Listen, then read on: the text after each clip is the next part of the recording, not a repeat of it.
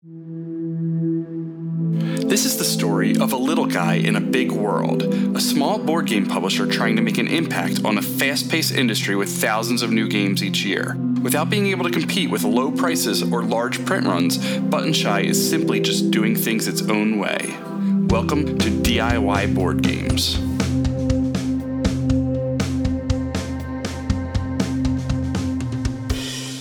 Today we're interviewing Josh Mills. He's the designer of our March Board Game of the Month Club postcard game based off the cult film Edward Scissorhands. It's called Scissor Cards, and it's super clever. You use the cards to make your scissor hands, to flip over other cards, get them onto your side, and make sure the judge sees you so you can win the game. It's a lot of fun, and we talk about that. We talk about the film. We talk about some crazy film projects Josh has done, his games that are coming up, and a little bit more. So here you go. Check it out. So I'm here with Joshua J. Mills, designer of Scissor Cards, which is our March Board Game of the Month Club cult film postcard game. Hey, Josh. How are you? I'm doing well. Hope everybody out there's having a good time right now. If you don't know Josh, you should know him as my mortal enemy from the Building the Game. Was there a name for that? Oh, we're gonna go right to it. Okay, yeah, fine. I am the. I had to throw the match. Listen, Bruno Cathala. Here's the deal. He paid me to throw that match. I'm gonna talk to him because I just friended him on Facebook today. So yeah, well then I beat you by a day because it popped up and I was like, yeah, I guess enough time has passed. The controversy has died down, but now I can come forward and let everybody know that I took a lump sum to throw that. I mean, I'm gonna have to post a video of that on here somewhere because I know there was video and I've seen it, but it didn't work its way around too much. I don't think. No, it still exists on YouTube, so we should definitely link it. Yeah, and we can see the moral demise of one Joshua J. Mills, or the embarrassment of Jason Tagmeyer. So. I don't know. You had a legacy moment in there where you wrote on your arm, and at that point I was like, well, this is over for me. I hope everybody has fun. It was the best I've ever done and will ever do, so I peaked at that moment. So is this your first published design? I've been This will actually be coming out in March, will be my first published design. Cool. And it'll be here tomorrow too. Yeah. So cool. So you have anything lined up after this, or? Oh yeah, coming sometime in May or June. Rocky Road a la Mode, which is a game about ice cream trucks, is coming out from Green Couch Games. Very cool. So that was fun. It's like multi-use cards. There's a time track type thing, and you're calling out customers with your music, and then feeding them ice cream and push-up pops and everything you can think of that's fun summertime. Very cool. So the game of the month is Edward Scissorhands, and I guess you came on a little late. I think that might have been one of the only few that were left, or was it the only one? I'm trying to recall. There was a couple other options on there, and it was actually we were doing the contest. And you had them up on your phone, and you handed it to me, and I was just looking at them. I was like, "I can do one of these," and you're like, "Oh no, you don't have anything published. What are you doing?" And then I think Beetlejuice might have been on there. I can't recall exactly, but there was definitely some Tim Burton stuff on there. And then Edward Scissorhands always had a sweet spot in my heart. So this was the one that one designer wanted, and then he traded it and took Beetlejuice instead. So, and I won't say who because it's a secret, and Beetlejuice will probably come out way end of the year. But so tell me about your experiences with Edward Scissorhands, because for me it was one of those movies that I've seen the first 15 minutes probably 100 times, and I don't think I've seen the whole thing in 20 years or however long it's been. 15? No, it's been longer than that. 1990, right? Yeah, it's real old. I probably have the whole thing since then. Yeah, I distinctly remembering seeing one of those cardboard cutouts at the movie theater of Johnny Depp with his scissor hands and a green lawn and a lawnmower type thing. And I remember seeing that, and he's all in black, and I was pretty young. I was real young at the time, but I was like, what is this? It's like dark and creepy. It's definitely not like childish, because I was probably 10 maybe, I don't know. And I was intrigued by it, but I didn't get to go see the movie when it came out. But I constantly wanted to see it. And then finally, when we got old enough to go to Blockbuster, everybody calm down. We used to have to go to a place to get a movie. That's a deep cut right there. It's a real deep cut. It was one of the new releases, and there just happened to be one sitting there. And I talked. My friend at the time was like, "What, dude? This looks dumb. Like there's like this. Like it's like in the 50s. It's like when was this movie made? Because there's all. If you could tell me when this movie was made, I will give you $5. Because, but I talked him into it, and then we watched it, and it was this kind of fairy tale / really odd thing. And ever since then, I've probably watched it all the way through, a handful of times when it comes on TV. It's one of those, if it's on TV, I'm just like, oh, I remember this. Oh, crap. It's 1 a.m. I just rewatched the trailer, and these are... So I remember the intro to the movie. I remember definitely the first 20, 30 minutes pretty well. But the trailer, it feels very Pee Wee Herman based. Not based, but it has that same feel to it. At least the trailer cut, the music, everything has that Pee Wee feel. Even just the oddness of it all. Does the film? I think the film's a little. It's a little darker and it's a little sadder. But does it have that feel to you in any way? I mean, yeah, it definitely does. And I used to watch Pee Wee's Playhouse when I woke up every morning. I lived in New Jersey till I was 8, but I remember waking up watching Pee Wee's Playhouse and the big tinfoil ball. So it definitely has that quirkiness to it. It's just a lot more subtle, I guess, in how it's executing stuff, because it's in your face, but the emotional part of it is more just the actors playing it out. Yeah. So it has more depth in that regard. And then it's really just a classic tale of, boy likes girl, boy has scissor hands. Just like the normal the normal setup. But all those elements are there. And one of the things that really always intrigued me about it is just the aesthetic of everything. Because you had this kind of 60s influence. You had this 50s, with the fashion. You had this 50s houses in a row and everything was perfectly aligned. And all the husbands went to work at the same time. I think that's the most iconic part of the whole film for me, is just that town and the look of it.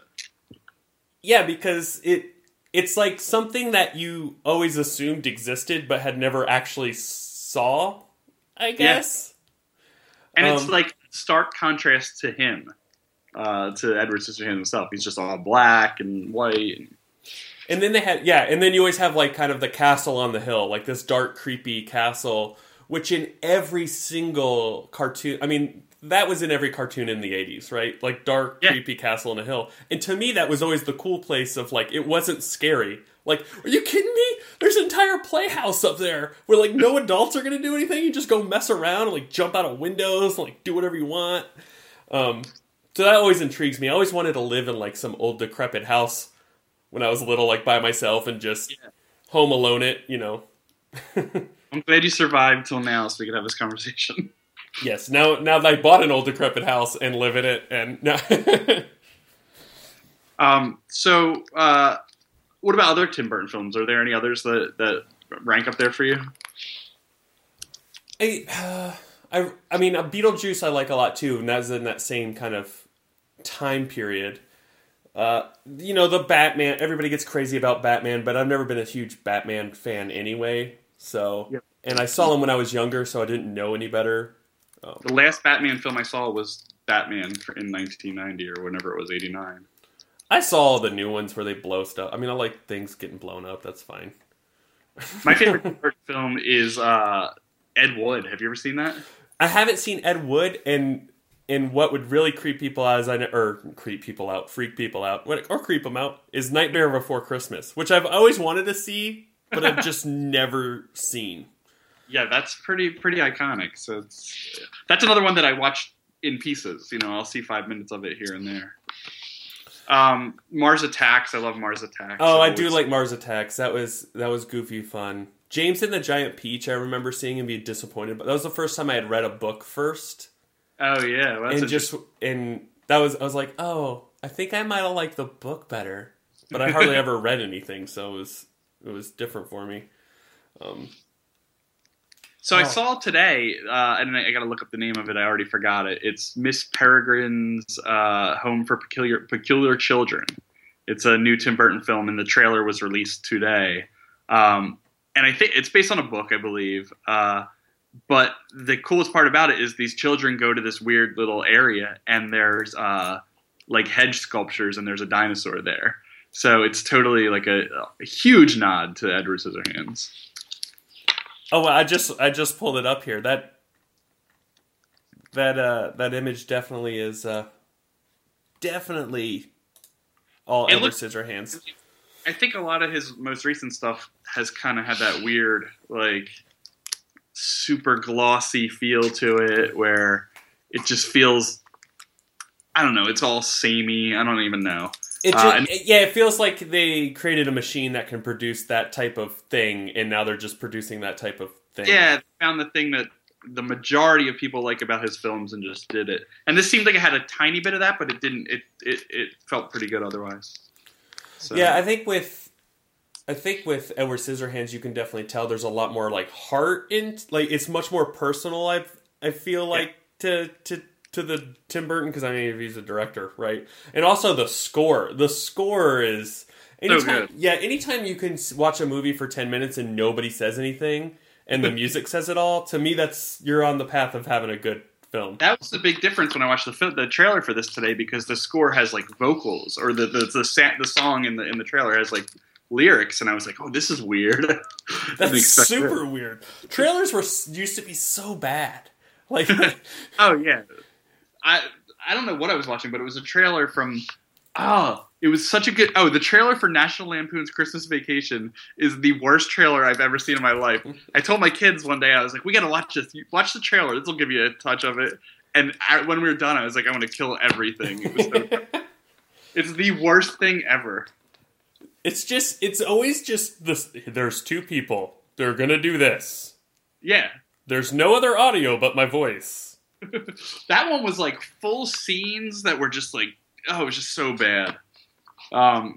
Yeah, but trailers are like an art form that I love. Like we used to do, like we had like a little movie theater that we ran outside of this like arts center, and we did like trailer nights, and it was a lot of fun. Especially like they were all like crazy 70s ones and things like that. But yeah, we had this thing in Greensboro called cheap beer, crap movie, something like that. But anyway, like basically it's at midnight, it's like $5, and they just have kegs, and you can drink as much as you want until they're gone. And then they show movies like the Scissor Twister Sisters or something, some like weird off movie from way back when. And then everybody has a ball watching them, obviously, because everything's awesome a couple of things in.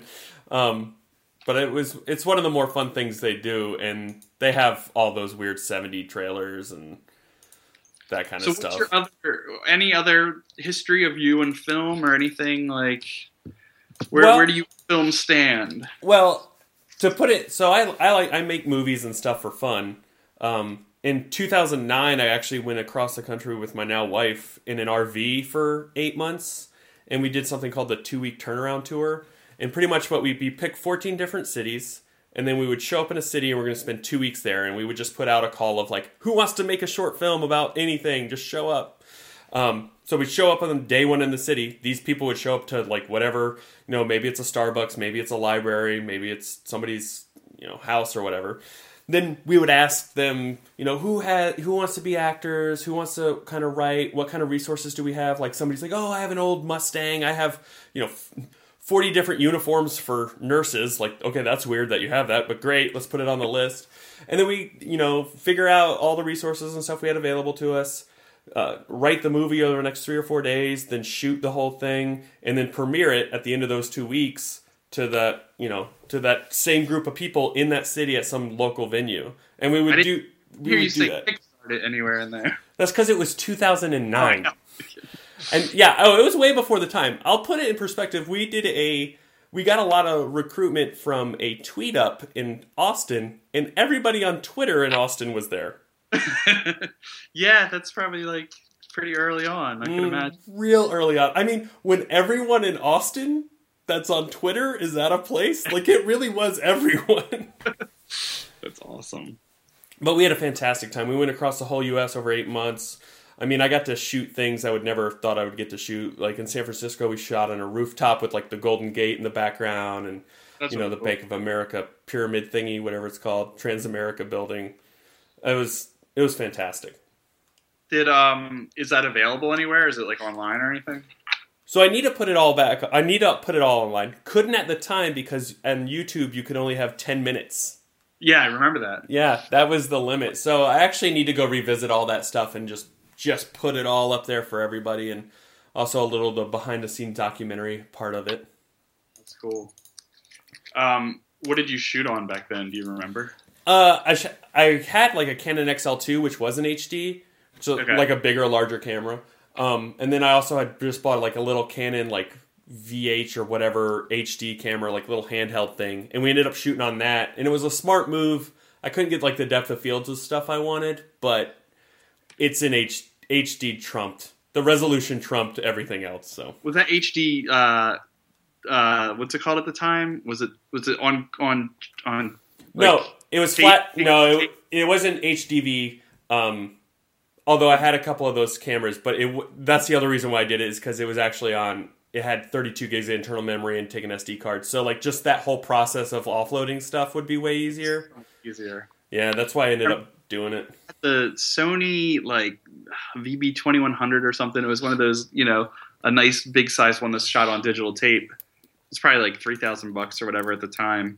And just the uploading, play through the video while it loads onto your computer was the worst experience For ever. an hour. Oh, it was horrible. Yeah. I mean, and that's why I ended up not doing it with the Canon XL2. Yeah. Yeah, that was. I went to school for video production and just worked in news for a little bit outside of college. But since then, I got a crummy office job, and you know how that goes. Sure. My crummy office job is making video games, so it's like hard for me to complain. Yeah, yours is not. I'm sure. I should rephrase that. You can imagine how terrible that goes. I could put my shoes in your feet. That's wrong, but Don't. Yeah. Just tell me about making video games. well, I mean, it's a whole different thing than when you're. It's more like film production to a degree, but because it's hugely collaborative, Yes. especially in the stuff that I'm doing, which is bigger AAA type things. You're talking about huge teams, and everybody has a very focused discipline in that team. So it's fun and it's exciting, but everyone has to be involved and get their piece in and really care about it. Whereas on the board game side, I mean, you can make the thing, right? Like, it's really easy to be like, this is it, here's the rule set, I can change this. And it's more of like writing a book, because you have complete kind of authorship of it. And it reminds me of making those movies, because... Yeah. I've done a little bit of like working with like indie game development, video game, and it was completely unorganized. The complete opposite of what you're doing, and it was to the point where like I was designer and there was like programmers, but we would like I would ask for the programmers to do something, they'd be like, no, we're not going to do it, and I couldn't change it. Like I couldn't program, so I couldn't get the things I wanted in the game if they wouldn't do it. So it was like it was a terrible experience, and they were young and like in college, and it was just this like whole stupid thing.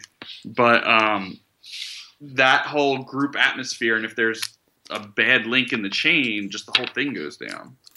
Yeah, I mean, it's any kind of, just like, I mean, you can play any sport, right? Especially, it's a lot of the same stuff where you have to depend on other people to come through and perform.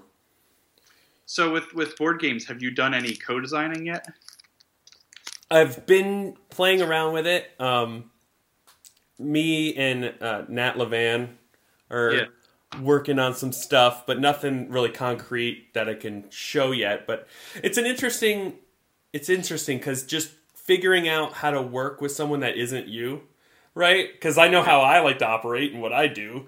And then just working with that other person, it feels like weirdly like a relationship when you first start. It's like, do I want to say this thing? Or like, should I...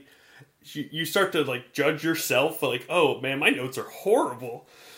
But it's cool because like I'm working on a game for the webcomic Homestuck, and it was with Jeff Quick. He used to be with AEG and Yellow. And me and him started it off, and then he kind of got busy, and I kind of finished it up. But in the beginning, it was like, I know all my weaknesses, and like he was the complete opposite. So my weaknesses are like card powers and coming up with a billion stupid little things. And like he was like super good at that. So it was really good teaming up with that. And it's so different. Like it's so different. And I was looking on Board Game Geek yesterday, and the top 3 games all 3 are co-designers or co-design. They're exactly 2 designers, which I thought was interesting. And yeah, I see the value of having those 2 different points of view. I just have to figure out how to make it work. Like one of the guys in our group, Game Designers of North Carolina. We also have a podcast. Go check it out. Burke Drew. I worked with him on a concept we were calling Cardstock, which was actually about like Woodstock. And it was just like we could never really get that hook or that hook, that one thing that really drove it to be where we were. And we kept going back and forth and back and forth. And that design's still there. We just have to somehow be motivated and see the same endpoint together before we could finish it. And that it's just hard to do when you're with somebody else. And you also don't want to give up on an idea too early with somebody else because they might. And were you doing this like in person as opposed to? Yeah, that was in person, which was a lot both easier and a little bit harder in terms of like you could get distracted, you can go down a road, and then it's easier to say no or like throw your idea out or ignore something online, right? Yeah, and I think it's easier to like focus and dedicate the time when you're online too, because there's less distractions and all that kind of stuff. Yeah, and I'm finding more and more when you're doing the co-design thing that you probably really need to bring something to the table earlier, like from your perspective, that you can then manipulate the other person's and find that common ground. I think you need to find your personal, your personal interest and your thing. So I'm looking at my other questions. Oh, so were there any other ideas before you came up? So let's talk about the scissor cards for a little bit.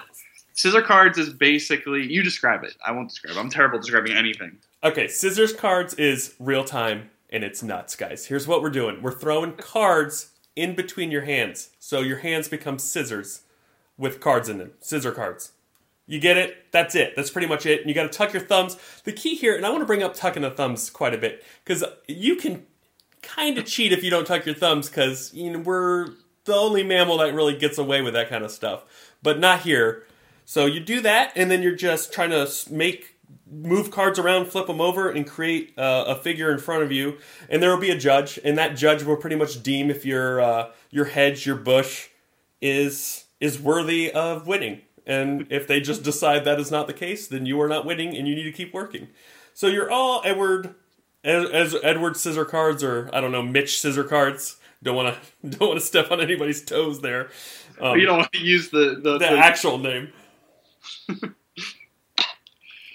Just trying to create your shrub, and who knows? We could have sequels of hairdressers and ice sculptures. Yeah, It's just the exact same rules, but we just changed the noun, and boom. So when you started this, how quickly did you go to real-time dexterity? Did you have anything else going before that? Yes, I wanted to make some Euro-y, like I wanted to be.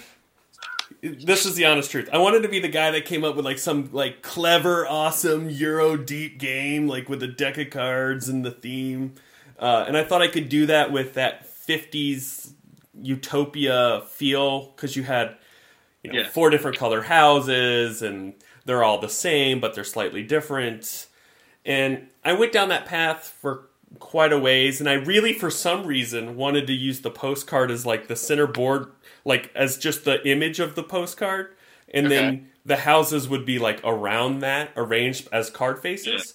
I even had a Tim Burton deck of cards, which is the worst deck of cards ever because the numbers are only in one corner instead of both. So I can give you a worse deck. I made the Pixel Lincoln deck of cards, and we put the numbers on both corners, but they're both upward. They're facing the same way, so there's no point of it even being in the other corner because it's upside down. That's worse. But you're pretty much, you would be putting these cards around the center postcard, and typical Euro-y movement stuff with maybe a little bit of area control, whatever. And I kept going down this path, and I just realized, like, this is not in the spirit of this movie. Like, this movie should be fun, a little bit weird, and have just more excitement. And then, well, those 3 words would definitely describe the game. I think you nailed that. Well, thank you. And it wasn't, I mean, I had a lot of help from our group, too, because they were just giving me ideas, and we were feeding off each other. And I think in the span of 5 to 10 minutes, we were on the table with the cards weirdly in our hands, trying stuff, right?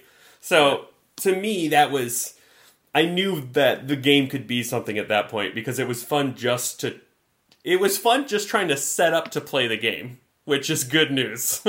That's awesome. What was the other thing? Oh, so did the limitations come into any? What did you think of working within these limitations? Like, this is, I guess it gets smaller if you were like design like a 1-card game or something, but you have a postcard, essentially half a postcard, because you're only dealing with one side for rules, and then other things you can add to it. So, what is your feel on working within those kind of strict limitations? I tend to like really seek out things that have those types of limitations because they compel me to think a little bit differently, and they force me to solve problems in a creative way. So, I started getting in game design on the board game side of thing with the Dice Hate Me 54 card game challenge. And that was the first time we had that limitation. And then I'll make up my own limitations now when I go to do a design. So a lot of times I'll just be like, oh, I like this publisher. I like this series of games. How big's the box? Okay, what if it's only punch out cardboard? What can I do with just that concept? That's awesome. And then I target that and go after it. And it ends up driving, a lot of creative ideas because I can't just be like, well, I need give me 25 different red cubes, and then like that's not a good solution. So that a lot of times the question comes up, are you a theme or mechanics first designer? And my answer is, tell me the box size. Like that's where I start. Is what's the size of the box we're working with? Yeah, a lot of times that is a very smart thing. Like, how long does the movie need to be? Like, exactly. Like, are we doing a short or a feature? Yeah, where are we shooting? I need to know that because it's going to matter a lot. Is it daytime or nighttime? Like, give me some more. Is there any comparison to that on the video game side? Have you felt that in any way where are there limitations? Like, oh, I mean, all you're dealing with is limitations. Yeah. Some of them a lot less fun than others. Just the real world limitations of people have this amount of time that can do this thing. But you also hit just software limitations, and just unlike board games, you can just have a bug. You know exactly how you want it to work, but it just doesn't. Yeah, exactly. Cool. That doesn't happen in board games. Like in a card game, like I can't just be like, well, this tile just will not act right. It just keeps disappearing for no reason, or it's there but nobody can use it. What is your exact position or role? What do you do? Right now, I'm a product manager, so I'm just overseeing a lot of different things. But I started in QA, and I've done everything from QA to being a studio director at Relevant, and made some iOS games and some stuff for Steam that were smaller kind of projects, and now I'm doing that other stuff. So yeah, the titles are always, they really come down to where I'm at now in my career is what needs to get done. Let's get that done. Yeah, that's cool. Yeah. Awesome. So what else? I'm looking at my marker board. That's like all my questions. I will say most of the time with the theme thing, I tend to try to design theme first, but really I try to design the hook first, which is the theme and the mechanic together, which is... I've heard you talk about this on a podcast. Yeah. So that's the thing I go for. So now talking specific about the postcard game, putting the cards in your hands like scissors is both like the mechanical part of the game and the theme part of the game. So once... Because your definition of hook was where the mechanics and the theme meet. Yeah. And I think the other people on the podcast, it might have been like the selling point or the big marketing thing or something along those lines. And it's funny because those are like drastically different definitions, but when they're the same, that's like the best hook you can get. When like your marketing thing is where the theme and mechanics meet, like that's like perfection. Yeah, it's all the things, right? Yeah. How can you not be happy? And that's what this game is. It's put the cards in your hand and scoop up things and make dinosaurs or whatever you want to make. Yeah, I'm really actually interested in seeing and I hope people, if you're listening to this, please tweet it out and at me or tag me or whatever of just whoever the judge is, what kind of thing they set up with cards, and then make sure you tell us what that thing is supposed to be. Yeah, really. I expect this one to be a big convention game. Because so far we had Say What Again is a big convention game. Last month's It Really Ties the Room Together is a little more of like you play it with your friends and together. And then this one is that big, loud convention style game. So I'm excited to just, when we start doing some events, have these postcards out and get some photos of people playing it and all. Yeah, I really wanted to strive to just make those people playing those really like 2-hour-long Euros just pissed. Like, I just want them to be pissed that this game's being played near them. Like, what are you guys doing? Stop having so much fun. I'm thinking over here. It'd be so good. Just picturing it. Like, I'm picturing like some of these like small local conventions where there are, just this massive setup of some sort of homemade war game. And, it's set up for 3 days straight. And the rulers are out and, all that stuff. And people are sitting here scooping up their cards. And it's amazing. So here's a quick question. One of the things we told designers with this was, these are small, we got a small audience and they're, going out there. It's a little tiny thing. But maybe it's the spark for something bigger. Have you experienced any thoughts of making this into something larger, or do you think it's even possible? I don't, I think it's what it should be, right? Like, I don't know, I don't want to mess with it because it's perfectly the right length, the right atmosphere, the right context in terms of the theme. So I don't really know how you expand on that other than that you just make a custom deck with some fun weirdo art and you come up with your own kind of world to build it in. But if anybody wants to do that, let me know. All right. Final question that I have. Did Scissor Cards, was that your name or did that just evolve? Like, I was calling it Scissor Cards here with Ben, but we didn't know if that was the name, and I was like, I hope it's the name. Like, I literally never told you the name, right? But I just I never even just said, this is the name of the game. I just started referring to it as Scissor Cards. Okay, but cool. So did you guys. I think we were doing that at the same time. Yeah, we never, I never said Scissor Cards to you, and you never said it to me, but in both of our parties, that's what we would refer to it as. Because it's just a natural name for the thing. So you've got theme meets mechanics meets title. Everything's perfection. So I think Kotarski has a hard he's got to step it up for the game. Oh, yeah. Rocky Road Alamode. So. Yeah, I would have never remembered that. Yeah, he'll have to step it up, and that'll be on Kickstarter. So then people can put their money where their mouth is, which will be interesting. Well, they're putting money where their mouth is for this too. They already put their money where their mouth is. They have to before. Like, you don't feed them until they put their money where their mouth is and didn't know what they were getting. That's dedication right there. Yeah, really, it's pretty cool. Before we go, tell everyone about your podcast. Okay, so down here in North Carolina in the Triangle area, so Durham and Raleigh and Chapel Hill, Matt Wolf heads up our group. It's called the Game Designers of North Carolina, and he does a podcast with different members of the group every couple of weeks called the Game Designers of North Carolina podcast. Crazy, right? But you can just go to GD of NC on Twitter, and you can follow us there, and you can find the podcast. I think if you go to podcasts.gdofnc.com, I'm going to make sure that is correct. And it is. So there you go. It actually, if you just go to gdofnc.com, it takes you to our guild, and that will have all kinds of other stuff in it too. Are there, has Matt's been on every episode, right? Yeah, Matt hosts it, so he's pretty much on every episode, just doing the questions and wrangling cats. It's cool. I listened to a couple episodes and I was just like, oh, this is a different design group. I wonder what things are like. And I'm like, oh, it's a design. It's just like everybody around here. It's pretty awesome. Yeah, it's fun to have to articulate your point of view. Yeah, I could feel that just listening to it. Yeah, it makes you be like, oh, what do I really believe or think? Or if you don't know that, like, what can I say that make me sound kind of not dumb?